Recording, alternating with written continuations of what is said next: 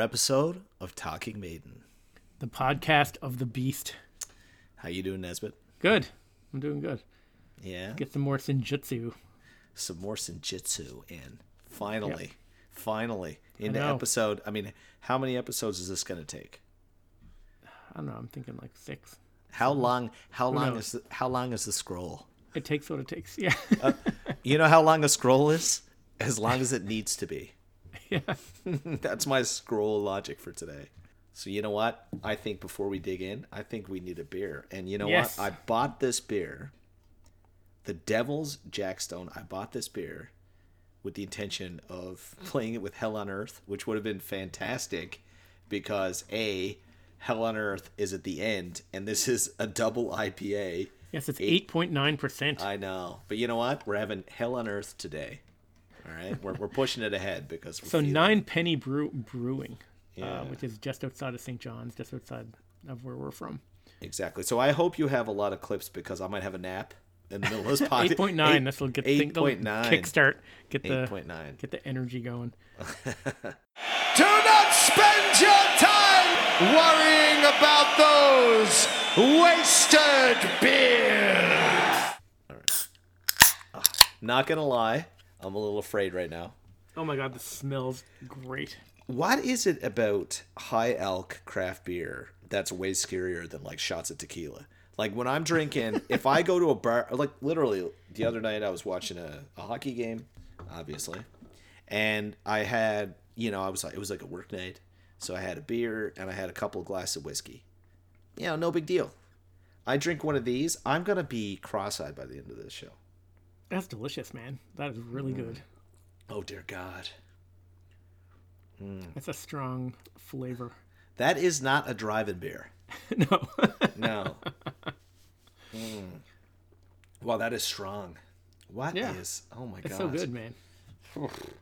I love all these. I love imperial stouts and I love double IPAs. So the high alc beers, man, there's something about them. I know they're dangerous when you get drinking, especially if you're drinking a few, but that's a good beer.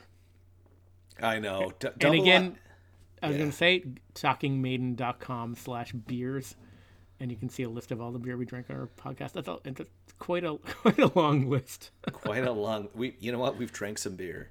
You know what? Double IPAs are like beautiful women. The more of the things you love, but they'll often leave you hurting. So I see you have your Talking Maiden shirt. I'm wearing this shirt. This is the first time I've ever worn this, and I bought it at the show. The first time I ever saw Iron Maiden. Is that a bowling shirt? It's like I think it's a rugby shirt, but it looks like a bowling shirt. Yeah. I never wear it. It's got like a collar. It's the Seventh Son color. It's like the light blue and the dark blue. It's got an embroidered Eddie Iron Maiden and an embroidered Eddie on the chest. I never wear this shirt. I don't know why. I just never do. I'm not one for... Because it's got a collar and it's too fancy for you. Yeah, I know. But I saw it up there today when we were getting ready to record, and I was flipping through the T-shirts. And I almost put on the hockey jersey, and I was like, oh, what about this one? I forgot all about this one. I just never think of it, so... You're a T-shirt guy. You are a T-shirt guy. I am. Yeah, A T-shirt guy. nothing wrong with that. So, Senjutsu, we just finished Lost in a Lost World Yes. last week. Yes. Which we both... That was a good song. I think that was a pretty good episode. Yeah, we haven't ripped anything yet. It's been pretty good. No. I had some criticism on the opening track, which really, really, really wowed me when the album first came out. Yeah. And then it's kind of fallen down. And I mean, I still like it, Yes. but I don't love it now. But Yes. I don't know. I'm still positive on it. And of course, we both loved the galloping Stratego, right? Like the gallop came back. That's a very traditional metal, which was great.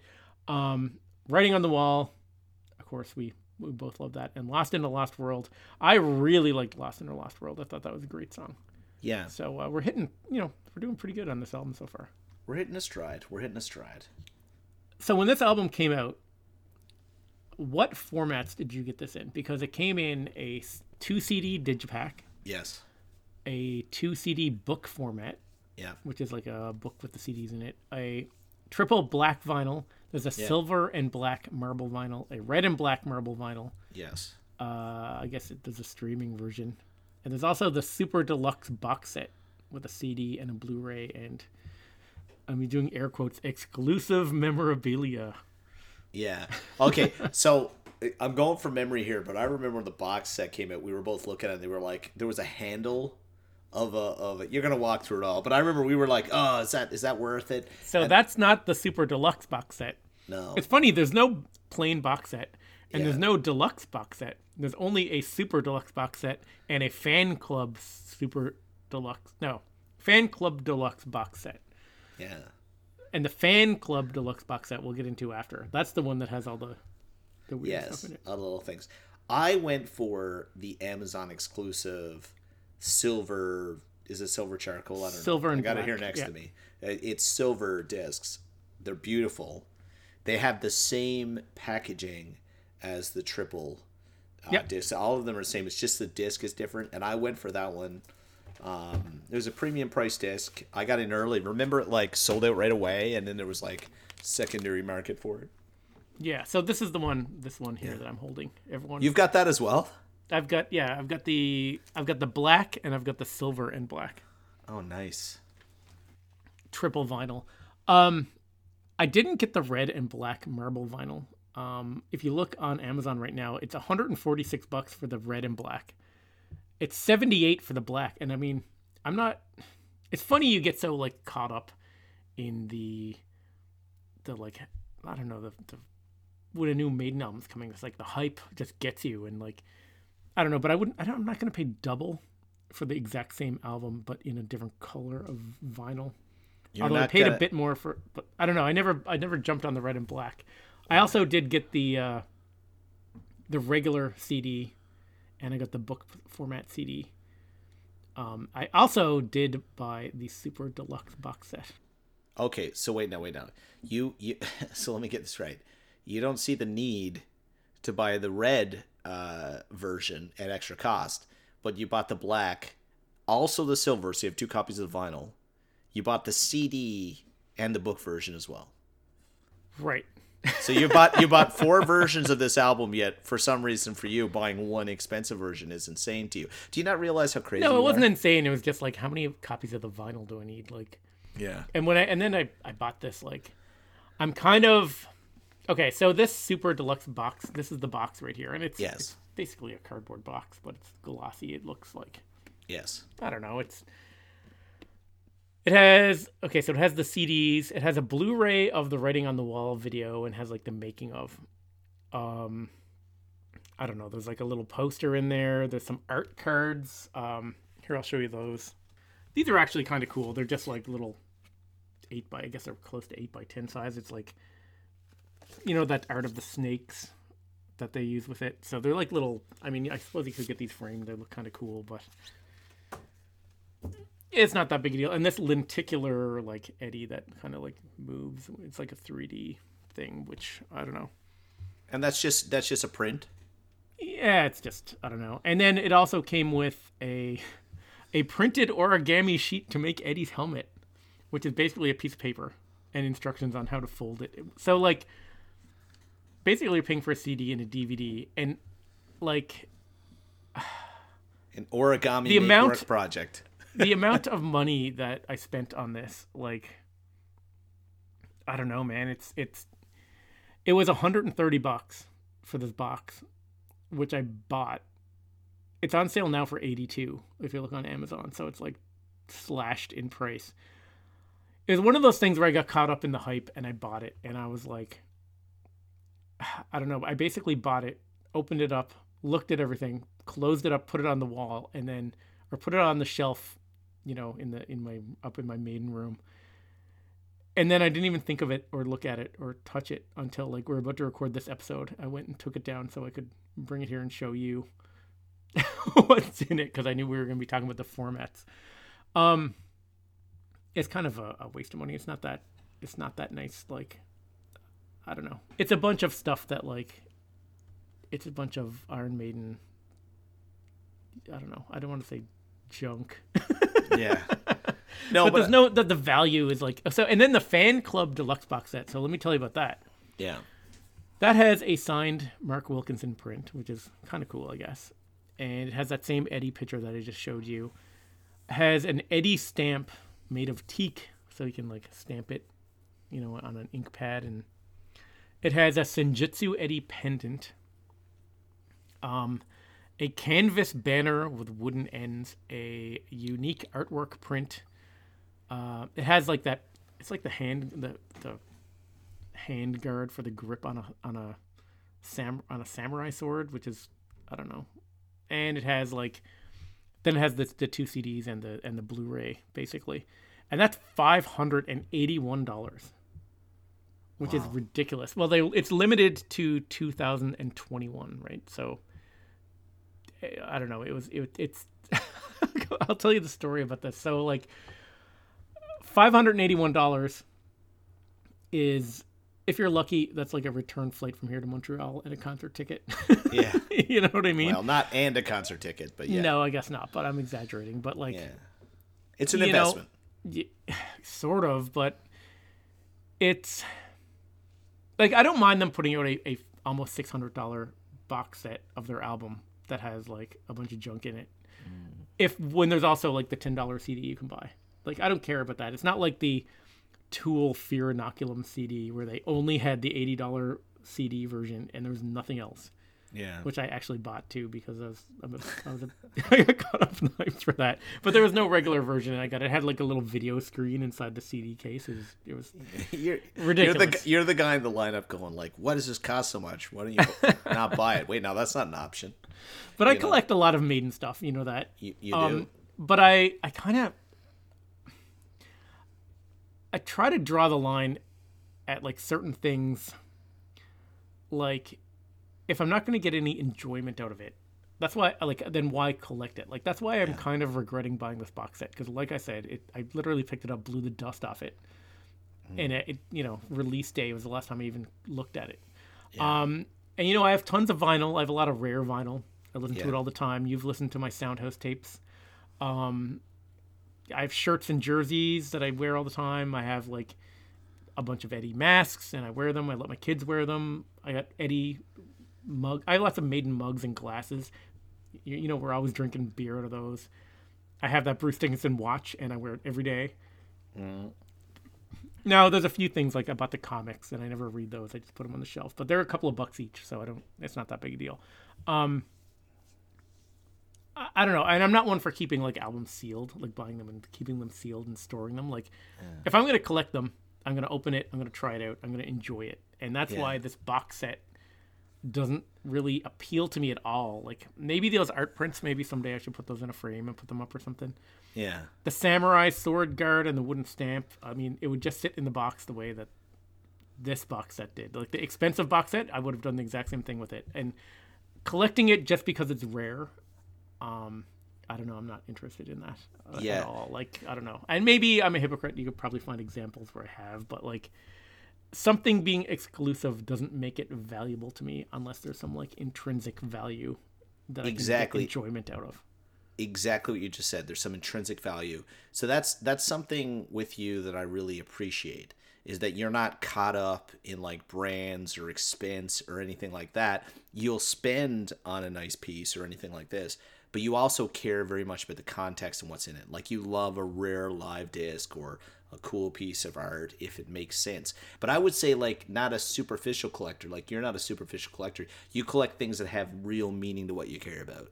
And, it's not about this costs 50 or that costs 100, or I'm going to just buy the $4,000 box set to prove that I can, which is so much of what branding has become, is that there's a level. It's like finding the value or the diamond in the rough. I think that's fantastic. It's like people that buy those rare sneakers and they like... Yeah. And I'm like, what's the point of that? Like, if I bought super expensive rare sneakers, I would just wear them every day until I wore them out and then be like, good, I got some use out of it. Exactly. That said, you do treat your stuff very well. Yeah. And I know you're going to hate this, but I'm saying it anyway. And I want our listeners to like email in to demand this, because I want you to give way on this.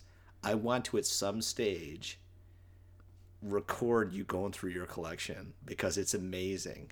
and just like showing your collection and like all of the things. You have got such a Maiden collection. It's amazing what you've amassed. Now, I talk about, we got into vinyl previously, like all the vinyl you bought back old vinyl, but I mean, you've been collecting all the, like you had a ton of Maiden merch going way back. Yeah. Like, you've been into Maiden merch forever. And not only that, like I think all of our listeners would love to see, you got some amazing stuff from other bands as well. Like your music collection is phenomenal. Yeah, I don't know. I mean, I guess I have an okay collection compared to like your average Maiden collector, but like, I mean, you look online and my collection like pales in comparison. So I guess it depends who you're comparing it to. Like, I don't know, and why compare it to anyone else? I don't know. Yeah. Think a episode on Nesbitt's collection would be worthwhile, or maybe even I could dig into it if you get enough. Not just audio. It wouldn't be a very good audio. No, we'll do it on video. We'll put it on somewhere. I don't know. DVD. You got to buy an 8-track, whatever, VHS. I think there's version. already plenty of people online that have better collections of stuff than me. That we don't need to be digging into mine. Yeah. But anyway, I'll get back to this like fan club box set. So I kind of fell into the hype of it for a minute because like there's this fan club email and it's like there's only 2021 being made and we're releasing them in 2 batches in the store so people in different parts of the world can get on the store and buy, and you know what I mean? Yeah. And I kind of fell into that hype and I was like mentally prepared. I was kind of like, maybe I should buy this one. Like this is there hasn't been a new Maiden album. This could be the last Maiden album. Maybe I should like. And at this point, I hadn't, it was all pre-ordering stuff. So I was kind of like in my head. Then I was on vacation. I was in like Prince Edward Island with my kids. And I was like, can I get that onto my phone? Can I get to a computer? Can I order this from my phone? Like maybe I should. And I have to find out that the second that they go on, because it's going to sell out. Like the second they go on sale, I got to jump on the store and try to get one. And then I went to bed and I woke up the next day and I was like, this is crazy. I'm not buying I'm spending like $500 on a stupid box set of an album. Anyway, it was just ridiculous. So anyway, I got back from vacation and I had kind of budgeted in my mind that I was like going to spend this money. Yeah. So instead I went and I got a really good condition of a real live one on vinyl. I got a great, almost, I wouldn't say mint, but a very, very good condition of like a real dead one on vinyl. Yeah. Which were 2 holes in my Maiden vinyl collection. Yeah. And I got a mint condition of Eddie's Archive box set. Like it was mint. It was still in the cardboard box that the box itself came in. Like it looked like someone bought this and put it on a shelf. Yeah. So I filled 2 holes in my vinyl collection. And I got a box set that I think is totally worth collecting. The CDs, and it has that Maiden family tree in the shot glass. We talked about it in the Beast Over Hammersmith episode. We did, in this like metal case. And I mean, I listened to the real live one vinyl. I listened to the real dead one. I was listening to a real dead one today because me and you were thinking about maybe doing an episode on those 2 albums. Yeah, I think it's gonna happen. So I think that was much money well spent as far as like, instead of buying like yet another, I don't know, these like if you want to put out a fan club exclusive box set and charge that much for it, I don't know, like maybe, I mean, the Writing on the Wall and Stratego have no vinyl single release, so maybe do a 7-inch single, like a 45 for each of them. Interesting. And put that in there and make that the only place you get them, because then I might have, maybe someone like me might bite on that, right? Because it's and you could do an interview on the other side, because they were speaking out around the time that came out. You could do an interview side. You don't, not necessarily, or you could do a cover, or you could replay something in a different way, or maybe some like studio outtake of something. Like maybe they ran through it. You know what I mean? Like stuff like that.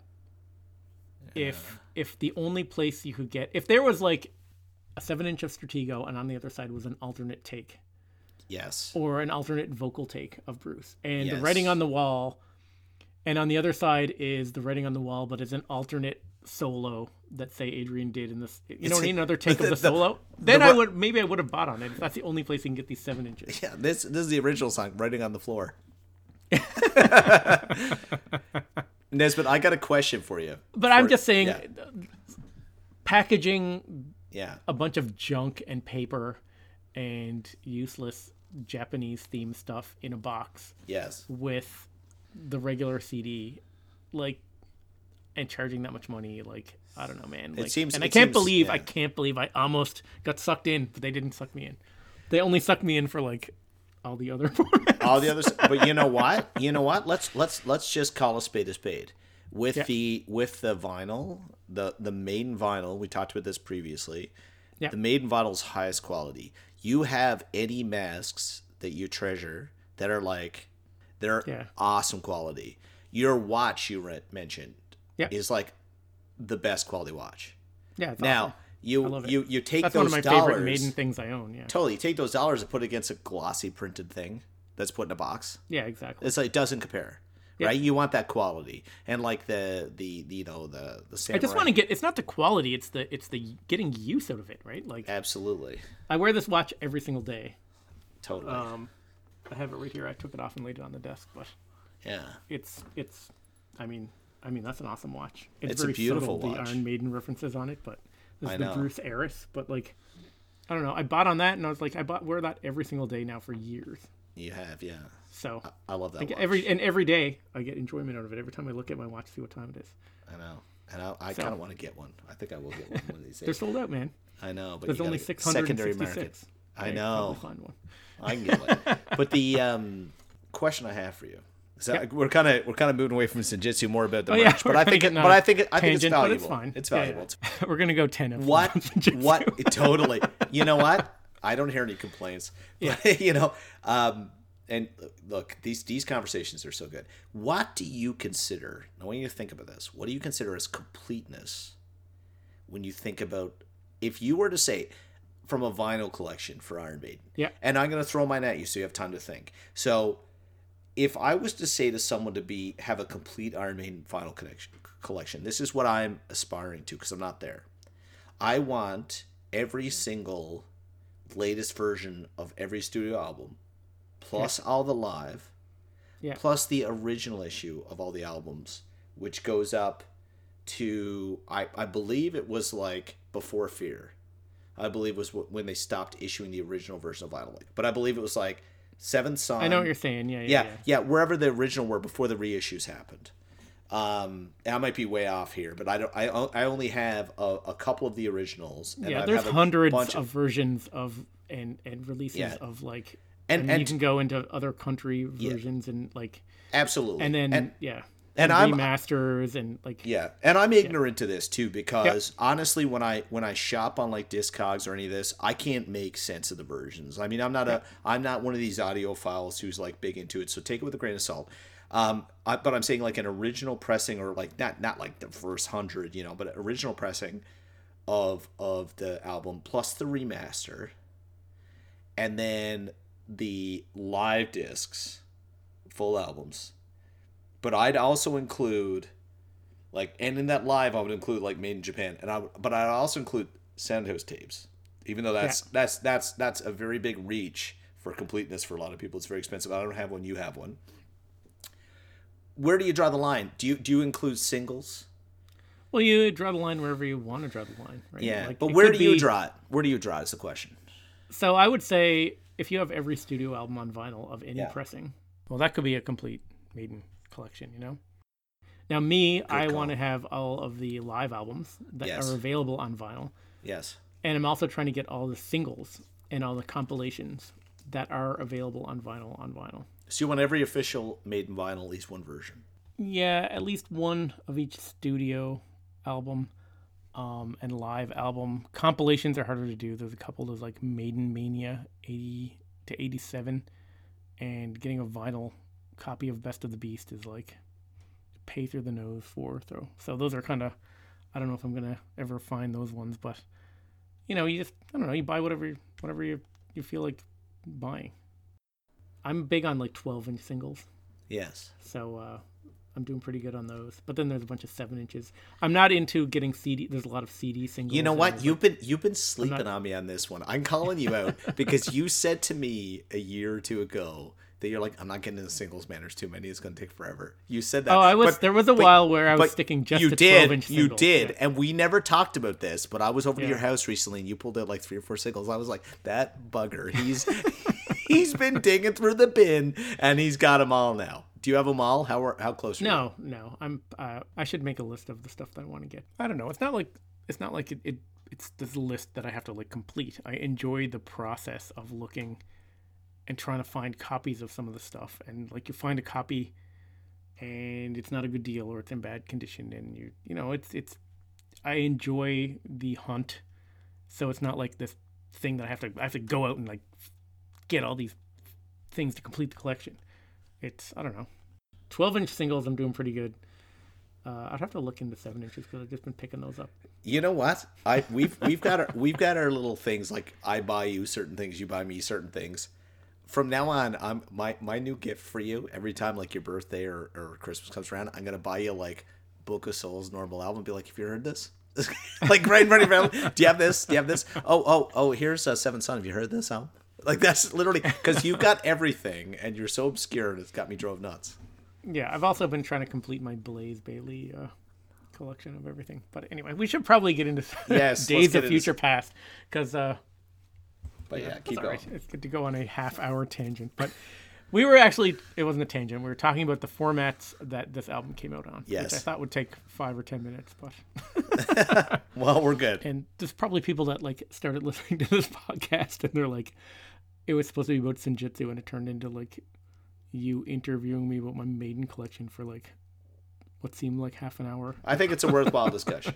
I think we should stick, I don't know, whenever we do these podcasts and we go off on these tangents, I'm always like trying to stay on topic, and I think I just failed.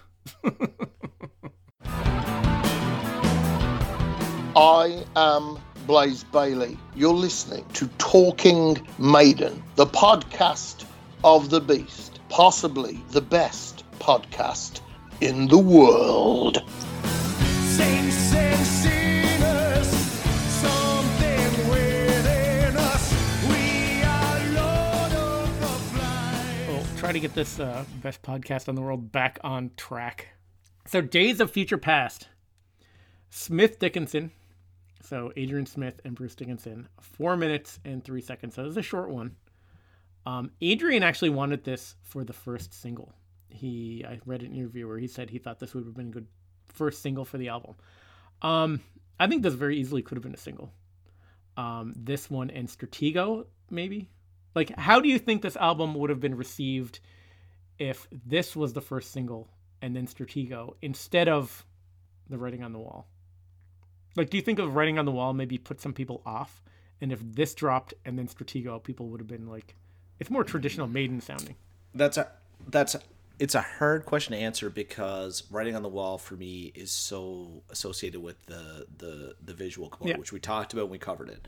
I think this one is a banging quick track that you can get into. So but like it's got Adrian all over it, doesn't it? Independent of the writing credit and the solo, it's the quick. He loves to Well, if you look at Adrian, so it's Adrian and Bruce Dickinson. Yeah. And I mean it's so 2 minutes to midnight, right? Where like Adrian was kind of playing that, the story is they're in that hotel in Jersey and Adrian was playing the music and Bruce like banged on the door and came in and 20 minutes later they had 2 minutes to midnight written. You know what I mean? So if you look at Adrian Smith, Bruce Dickinson songs, you have like, Flight of Icarus, which is your favorite, very catchy, like kind of straight ahead. Yes. Back in the Village and Sun and Steel, which are like kind of, they're like awesome songs hidden away on the back half of their albums that don't quite get enough attention, but I think they're both awesome. And then you have like Hooks in You, which is like Adrian's only credit on No Prayer. No Prayer for the Dying. Which the music's actually pretty decent. The lyrics are like super cheese. And then you have Writing on the Wall, Darkest Hour, Speed of Light, not a big fan of that one. Death or Glory, Moonchild.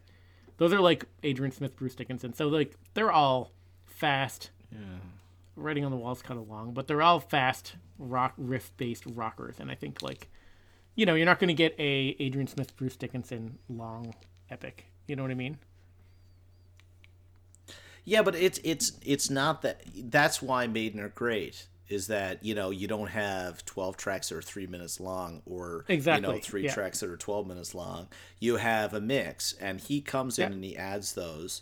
And I would argue, if anything, he comes into, especially in the new era, since he's come back, you know, weighing in and saying, guys, we need to have something that's a hook here and something that's a hook here. Even though Maiden have moved towards, you know, doubling down on the hardcore fan base, longer, more epic songs.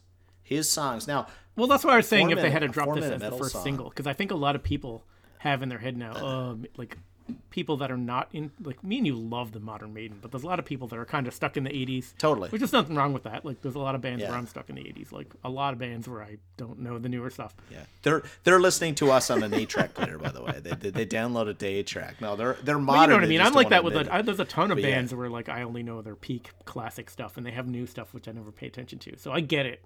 I know, you know, Metallica and Judas Priest are examples too. But like, yeah. If they had have dropped this as a first single, I think a lot of those 80s fans might have been like, oh, like a. Although I don't know, they've been doing that with. Maybe I'm wrong. They've been doing that with like Different World, and you know, Final Frontier, Wildest Dreams, Future Real, I guess, and I don't know. Well, Wicker Man kind of worked, but I mean, but this song is more in the same vein as those from the last couple of albums that, you know, the opening singles, Speed of Light, whatever. Totally. I just remember reading online some things, and a lot of people were kind of put off by the Writing on the Wall as the first single. And I think this would have been a bit of a safer choice. Not that that necessarily would be a good thing to go safe, but I don't know. But that said, like, I really like this. Yeah, I really like this track. But it's no. Yeah, I really like this track too. To me, it's a very Adrian Bruce. If it's you look great. at like the Adrian Bruce combo of writing songs, which is like Adrian writes the music and then Bruce comes up with the lyrics, and they all kind of sound like this. Like I actually have a quote of Adrian talking about this. Days of Future Past. Now that title was in my head because I had the music to the song, and I thought, got to do this song. It's a great title for a song. And something was nagging me. Moody Blues did a song, I think, many years ago, an album called Days of Future Past, but they spelt past, P-A-S-S-E-D, whereas ours is past, so we didn't worry too much about that. Again, I just came to Bruce and said, I've got this idea I've got the music and I've got the title. Where did we go from there? So he made it about somebody wandering the earth, somebody who was immortal, you know, and the ups and downs of being immortal, you know. So that was that song. So yeah, he said he wrote the song, brought it to Bruce. Bruce, he had the title and the song, and Bruce came up with the lyrics. And Bruce says, so this is another. So Bruce says the lyric is a reimagining of the graphic novel Constantine, particularly the movie version with Keanu Reeves. It's an kind of an interesting setup because there's always the assumption that God is a good guy. In this scenario, God seems to be a manipulative narcissist. He's almost like a psychopath. So over a year ago, when this album came out, and me and you were kind of talking about doing it back. Remember originally when we were talking about doing it? I watched the movie Constantine with Keanu Reeves because I was like, I'm going to see what the song's all about. Yeah.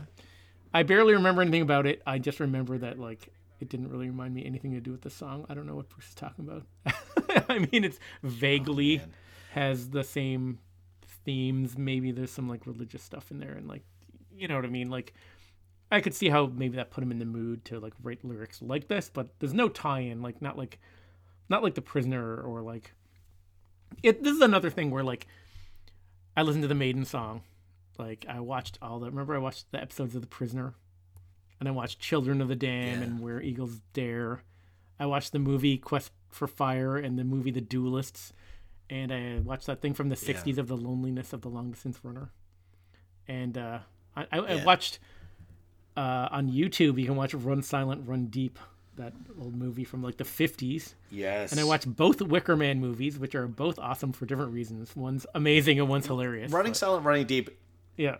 Running Silent, Running Deep, underappreciated song. I just want to say, like, I listen back to that now, and I'm like, oh, we might have been too hard on it. But anyway, I heard them mention that a song is kind of based on some kind of media, and I went and Yeah. watched it, and just because that's what I do. And I didn't see the Yeah. tie-in I really very much at all, but I don't know. You know, I got a comment on this, and it might be because we're drinking 8.9% beer right now, and I'm really feeling this song. But sometimes about Maiden, like sometimes we look for these depths that just aren't there, but in reality, it's like the canvas, and they paint a story, and you look at it, and like when you look at a picture, you know, you look at a canvas, you look at a painting, you hear a story. There's what the artist intended, Yeah. and then there's what you bring to it, Yeah. and you get out of it what you want, you know. And this is one of these songs like that. Like there are some lyrics in the song It does which I have some cool absolutely lyrics. love, It's true. and then it's pretty simple. It's pretty straightforward. It's an Adrian song. It's pretty quick, you know. It's no Yeah. Stratego for me in terms of just that the hookiness and just the way it ramps up. But I would agree that you know, his gut feeling that if we got this out earlier, we drag more people in the album is probably correct. But like it's a song where, once again with Maiden, it's what you bring Yeah. to it. You know, if you want to come to these new albums and go, you know, this is stupid, then you're gonna find that. You're gonna look that. If you look in a mirror and say the same things, you're gonna find that as well. If you come to this and go and you just come in open and honest and listen to this, Yeah. you're gonna Well, get back what you put in. I was not going to give it away too early, but I love the song. I love it. Yeah. It's up there for me. So yeah. So it starts out with this intro, and I want to talk about this intro a bit, but I'll play it first.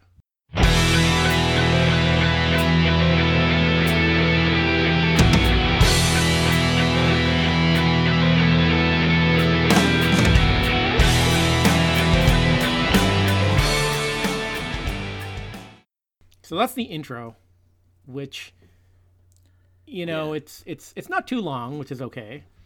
And it creates a good buffer between the previous track and this one. And it's the same chord progression and like music that's underneath the chorus played at the intro.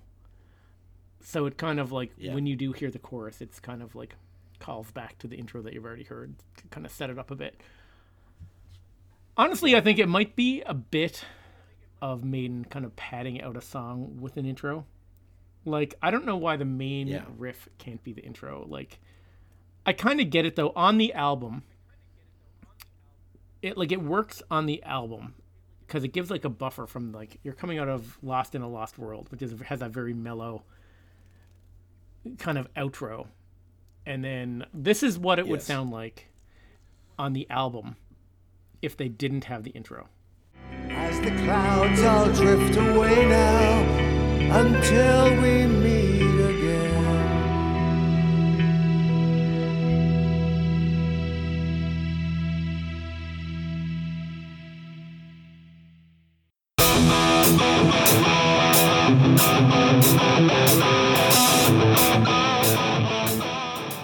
So, I don't know. It's very abrupt the way that kicks in, which can be a good thing. But then also having that little intro at the beginning does kind of like transition between that soft outro into this like hard riff, which I love. Like that riff is one of my favorite riffs on the whole album. I love it. It's fantastic. But you realize too that we're on a new disc on the vinyl, right? So it's like, even though there's like disc 1 and disc 2 digitally, Oh, really? like you're on a new so it's kind of, if you flip it, you don't really notice it. But I know what you're saying. It is a hard start and stop. If you listen to it digitally, it's pretty.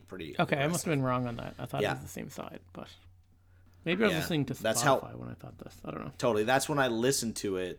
I've listened to this stuff. That's the other thing about vinyl, right? Like, we own it, and but I kind of treasure it because vinyl is finite. I like to listen to vinyl when generally I put it on. Mostly I listen to my Iron Maiden vinyl with other people who come over. I'm like, you got to hear this. And then they go, oh, that's Iron Maiden all the time. And I'm like, oh, yeah, that's Iron Maiden. No, I have a podcast. But, literally I love to play it that way. But this is an example where when you listen to it on vinyl, you don't notice that. But when you listen to it digitally, you do. Okay, I thought it was the vinyl, but maybe it was I must have been listening to the digital. But yeah. There seems to be a big backlash against intros on Iron Maiden songs. Like, a lot of people are like, why do they have to have an intro and an outro in every song? And I mean, that's just part of modern Maiden, but they do kind of, I don't know. Sometimes I agree and sometimes I don't. I don't know how I feel about it, because sometimes I like an intro to set up a song. Like, I love the Talisman, and it has that big intro at the beginning, and the Talisman wouldn't be the same without it. So to me, it works. You like the Talisman? I thought you hated it. It's like my go-to whenever I reach for a song that I love by modern Maiden. One of the things about the multimedia music, be it digital in whatever form plus the vinyl, is that you can't really control the space and the silence, and that's the reality of it. This one, I find, I actually love the aggressive start. Yeah, it's well, like I said, that riff once it kicks in. One of my favorite guitar parts on the whole album is just this riff. And in a past episode, remember, I had a hot take, and I was like, "This is the new Wicker Man," and I don't know if I don't know if it's as good as the Wicker Man, but maybe this intro was try to make it not be quite as much like the Wicker Man. I don't know, but like this riff once it kicks in, like I love it.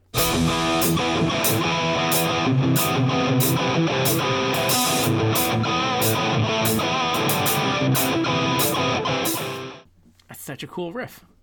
It's awesome. Love it. I got a quote from Adrian. He says, "It's got quite a modern feel in places, and it's only 4 minutes. It's the shortest track on the record. The riff that comes in feels very fresh and youthful. It uses the E position on the 7th fret, and then you use one finger to play a C bass note, then down to the A." So that's how to play it on guitar. That's fantastic. I love that riff. I love it. Yeah, I love it too. I don't know what it is. It's very simple, but like sometimes the simplest riffs are the rocking riffs. I mean, I just love Adrian, man. Like, it's great. Yeah, it's fantastic. And after Lost in the Lost World, and before the Time Machine, it's kind of an energetic burst. Yeah. I would say, you mentioned it on your tour set list, and I want to get into two aspects of this. But the first one is the only problem with this song is placement in the album. Would you have this as track number 1 in the album? Because you mentioned it in the tour set list as your number 1, and obviously we know the tour has gone on. Where would you put this in the album? I don't know. Where you can't open the album with it because what do you do with Senjutsu? Where else are you going to put that on the album? Anywhere else? I don't know. That's an opener, but it would be very more Maiden-y to open with this rocker like they always open with. But yeah. I mean, if anything, what we took away from Senjutsu was that it was long and drawn for the start of an album. We could have gone with Stratego, or we could have gone with this. The only problem I have with this track is that it's kind of wedged between two. Yeah, it does kind of. Yeah. Well, it's funny because we got this album and I listened to it, and this is one of the ones that kind of like revealed itself to me after many listens. I was kind of like, wait a minute, what's up? This song, like, it goes by so quick too, and you're like, oh, the epics, and the Time Machine is so strange sounding that it really gets a lot of attention. And this one kind of falls through the cracks. And then when you do finally pay some attention to it, it's just like, oh yeah, this one's great. This is one of the best songs on the album. And as you highlight it starts so aggressive for a while. Like, I have to stop sometimes and look at, because I listen to this. I mean, I've listened to this album so many times, but I've listened to it just on loop. Yeah. And at the gym or running. And you're not really noticing the tracks until you start to sit down and digest it and do this stuff. Yeah. And for me, Lost in the Lost World and this ran together in a lot of ways. Like, right. In the sense that Lost in the Lost World is so long that, depending on how you look at it, you could think of those as... I mean, I look at Maiden albums as just these fluid things. I mean, the tracks are kind of... we don't live in a CD era anymore. Remember the CDs we used to skip? I'm not like it anymore. To me, it's like, I look at themes. Like, if I have a song that has a stark contrast between the start and the end, and then the next song that carries on from the second part, I view them as two separate tracks in a different way. Right. So, well, I always sit down with the album and, like, I really pick apart, like, the track names and what start, you know what I mean? So I'm very much conscious of what songs are what as I listen to, because I kind of pay a lot of attention to that, because I really want to know what song is what. And I, especially with Maiden, I'm like, who wrote the song and where, you know what I mean? Totally. So I'm kind of the opposite. I pay a lot of attention to what track is what and stuff like that. But even so, even in doing that, the song really did fall through the cracks for me until it kind of revealed itself at the end. And, after many, many listens, I was like, wait a minute, this one that I kind of wasn't paying attention to, because Lost in the Lost World's very, like, epic. And like you said, there's this track, and then the Time Machine is so strange sounding for Maiden. It has some weird stuff going on, which we'll get into next episode. Yes. But it just kind of like fell. didn't get the attention. And then when I did give it the attention, I realized how much I loved it. And this album really needs a song like this. It needs, at this point in the album, it needs something to pick up the pace. Like, it's not so heavy. It's like, when I say heavy, it's like, I mean, it's more of a straight ahead rocker. Like, and you needed that at this point after what we've, the first tracks before this. Absolutely. Yeah. Absolutely. And I agree. And it stood out to me. Like, it became a part. It's a quick, when you're listening to it, like, in terms of its real estate time wise, it's not as large. It's only 4 minutes and change. Yeah. 3:30 if they cut that intro out. Yeah, but it's rocking. Yeah. But I want to highlight two things that I absolutely love. Okay. About this. And the first one is some of these lyrics, and I'm gonna read a few of these lyrics. I love like, once crucified, you forgave it all, but my own life condemned to fall. Like, there's some brilliant, like, you could take out of that what you want. Yeah. I'm not trying to make some religious reference, but there's just the level. Like, who wrote this? Who do you think wrote these lyrics? Dickinson. Do you think so? Because 100%. Because if Harris wrote them, it would be Smith, Dickinson, Harris. Yes, and not only that, the way he goes, like, once crucified, you forgave it all. The way he hits it, he's writing it so he can sing it. He crushes. This is, to be honest with you, one of my favorite vocal tracks. Like, and it's typical Adrian / Bruce. And I don't mean to interrupt your analysis. I want you to get back and break through it. But, like, of course, all of the lyrics he can hit at, like, stride, and he's given it. And he's perfect, and then the solo goes into Adrian. So I love that. I love the lyrics. Well, it's funny what you said, because yeah, when Bruce writes the lyrics, the way they lay over the music is different than. It seems like a lot of times when Steve Harris writes the lyrics, there's a lot of words and a lot of syllables to fit in over, like, music, and it's like where Bruce is more like whoa, you know what I mean? Yeah. I hope everyone liked my nice impression of Bruce Dickinson singing. Oh, it was top class. I love that, because one of the things that tells me, like, why Maiden is so healthy as a band, as a team, as a brotherhood, is that when they write their own songs, they showcase themselves, but they don't at the detriment of others. Yeah. To literally, if you were to write a song and then not showcase yourself, but you got a third of the album. I mean, it's the ideal situation where someone's like, oh, okay, Bruce and I'll write this one, and Bruce is carrying on, and like, the other thing that stands out. So the second point I was going to make was, the first point was the lyrics and Dickinson, and obviously we haven't talked about the solo. We'll get to that after. The second point was, this is the first time in the album where I'm just, like, really loving the drums. In the intro, the drums were fantastic, and through the chorus, the drum transitions are fantastic. Yeah. Like, we haven't mentioned Nico yet, but he's excellent in this. Lost in the Lost World, he does some pretty cool drum stuff on there, some too. cool stuff there. But I do know what you mean, and yes, it's true the way you're saying, like, it's not even what the lyrics are saying, but just, like, the cadence of the lyrics, especially, well, not so much the chorus, but just over the verse. Yeah, it's got that Maiden, like, there's no gallop, but the lyrics are just kind of like, it's very totally. The energy behind it's just this energy. It's just great. And the verses on this used to completely remind me of something. I was like, this reminds me of another Maiden song. And I finally figured out what it reminded me of. Okay. And it reminds me of the verses on The Pilgrim, which is another song that I absolutely love. Absolutely. So I made a mashup of The Pilgrim. It's very short, but they are kind of similar.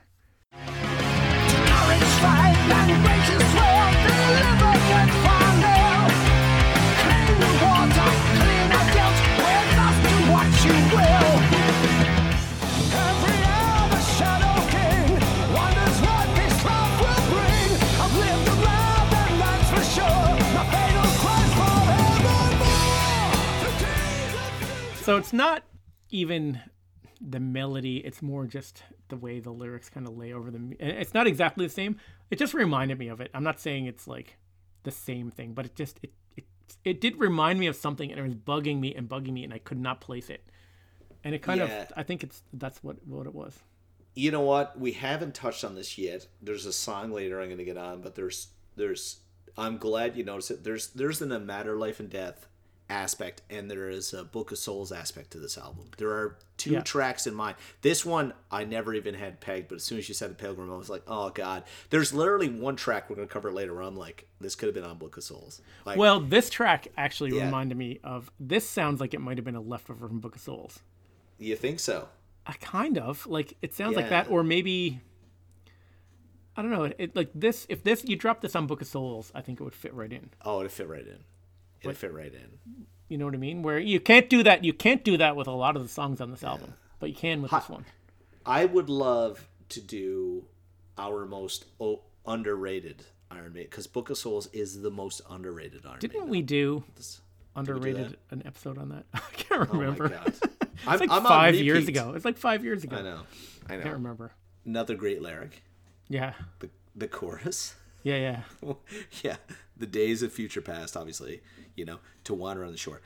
A king without a queen, to die forevermore. I love that. Yeah. You know what, though? That is definitely Bruce, because the way he hits it, the way he sings it, is perfection. Yeah. Oh, this is a great chorus.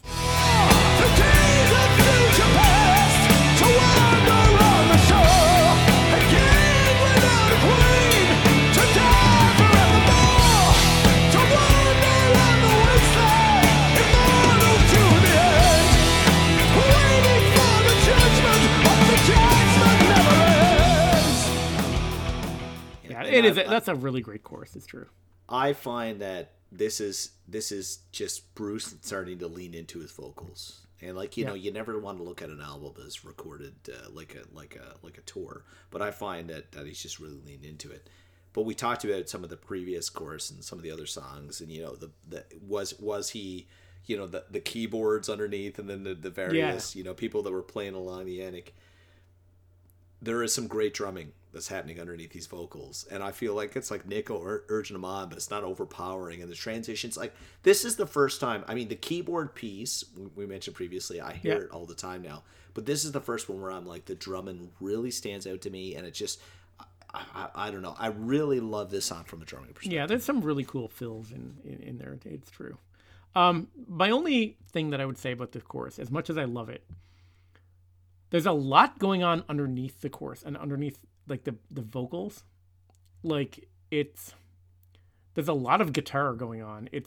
They're basically playing chords and they're playing that intro from the beginning. So the intro they're playing underneath the chorus.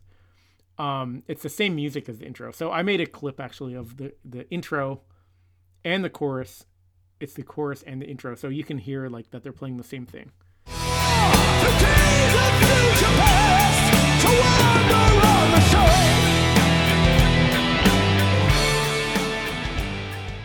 So they're playing chords, and like there's a lot of guitar going on at once.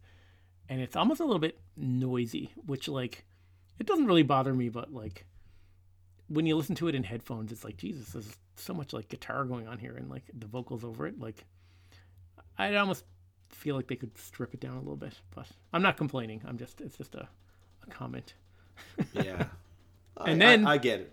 They're into the solo. So what do you think of the solo on this song? Adrian's solo, I assume it's Adrian. Yeah.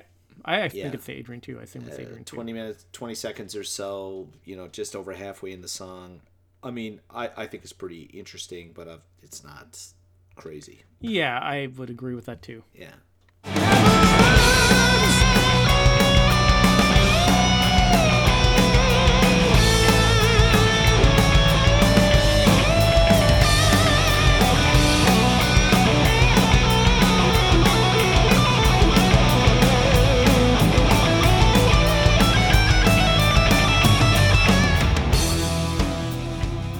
So it's a pretty decent solo. I mean, it's not a mind blower. It gets the job done. It serves the song and moves the song along, but like, yeah, the thing that I would say is, it's a solo that's meant for a quick song.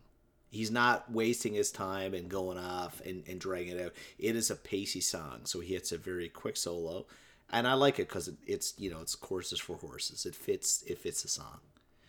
There's so many triple solos, so many 9-minute songs. This is not that song.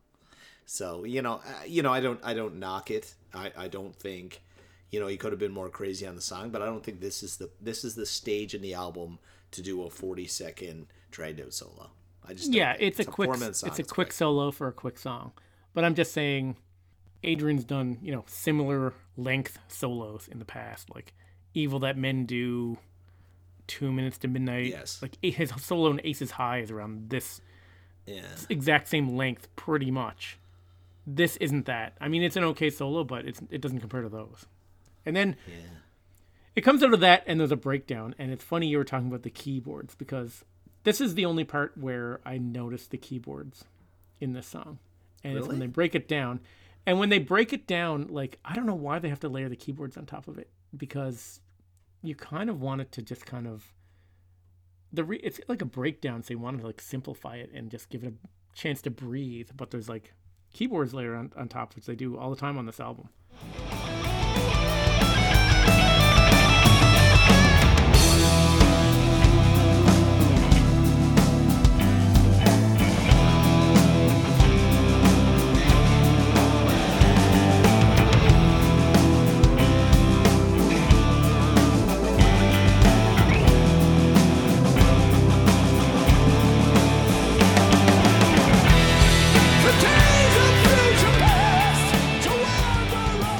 Yeah, I don't think the keys add anything there at all. It's just kind of like this.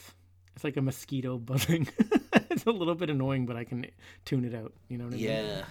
And it comes out of that, and it goes into the chorus, and then you're out. That's the song, man. Yeah, it's I don't know. I'm so conflicted on the keyboards. As I notice it more and more, it kind of feel there's a part of the keyboards where you don't want it in there for some reason. It's the tone of the keyboard. It's not the fact that there's keyboards there. It's just, well, for me now it's the fact they're there, because I never really noticed a lot of it in the early stages. I was like, I just wasn't paying attention to it. I ruined another. Well, I don't, believe it or not, I just like listen to music and just like, oh, I like it or not. I don't literally go there and go like, hey, wait now, what timing is he playing on the bass? I know musicians do that. They decompose everything and they try and replay it like as quick as possible, or they track it. I'm not like that. I more or less follow from an emotional perspective.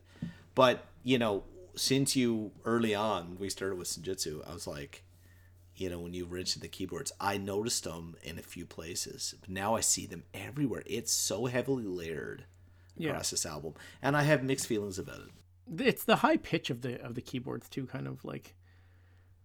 This is probably like the most like old man thing I've ever said. Yeah. But I'm in my 40s and I'm like, the sound sometimes when you hear those high keyboards is like, it's kind of like fatiguing on the ear. Yeah. To me, it's like after a while, it's like, geez, like I got to take my headphones. And be like, yeah, there's almost it's a lot. Like I could listen to like Wrathchild. Like listen to how Wrathchild. Yeah. I could listen to that all day, and like my ears could take that forever. But it's the highness that I don't know. Yeah, it's like that. It's like that ring in the organ sound. Yeah, that it's the pitch of them. It's and the tone of them. I don't know. Yeah, that is it. It's minor, really, but like you notice it. Yeah. Once you start paying attention, it stands out. But other than that, I think this is a great song. It's fantastic. One of my favorites on the album, I think. Yeah, we have half the album to go through still, so it's up there for me. At the end, we need to rank them, but I don't know. Yeah, we should try to. Yeah, maybe. every episode, every song, my perception changes. So yeah, I know. I'm since this album came out up until now, which is like a year and a half ago. I've been all over the place with how I thought about the songs, how I ranked the album, how I thought about everything. Like, there's a while there where I was like, this album, I don't know how I feel about it. And then there was a while where I was like, this is the best album ever. But this song is solid. I think one thing you can take away from this song is, like, as a general rule, you can't go wrong with an Adrian Smith, Bruce Dickinson song. No. You know what I mean? Like, 2 Minutes to Midnight, what did I say? Death or Glory, Moonchild, Writing on the Wall. There's a lot of them. Darkest Hour, Flight of Icarus. Oh, Sun and Steel and Back in the Village, 2 Minutes to Midnight, did I say Flight of Icarus? You did? Yeah, so, I mean, when the two of them get together, and you know what? Another thing I've never thought about is, if you like Adrian Smith and Bruce Dickinson, there's also Accident of Birth and Chemical Wedding. Which is, ooh, that's a good point.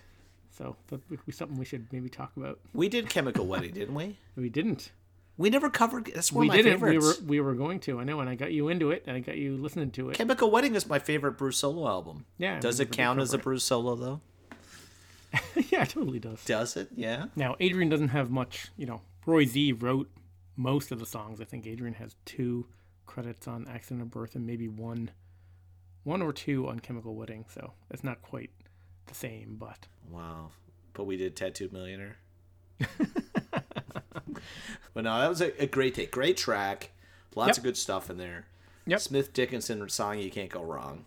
yep. Hey, that rhymes. Hey, there you go. Can't go wrong. Awesome song. Yep. Love it. Great breakdown. I think we wrap it up there. Everyone wants to get in touch with us, go to talkingmaiden.com. You can leave us a voicemail at talkingmaiden.com/talk. You can email us, talkingmaiden@gmail.com. And you can get us on Facebook at facebook.com/talkingmaiden. Next week, next episode, Time Machine. Time Machine. I'm, it's a Yannick writing credit. And this is a weird one, so I can't wait to get into that one. It's a very different one. So. Oh, I want to say something right now, but I'm going to save it. Save it. I don't want to, Put your throw hot people take off. on ice. Oh, I'm going to. It's on ice. It's on ice. Anyway, until next time, up the irons and down the hops.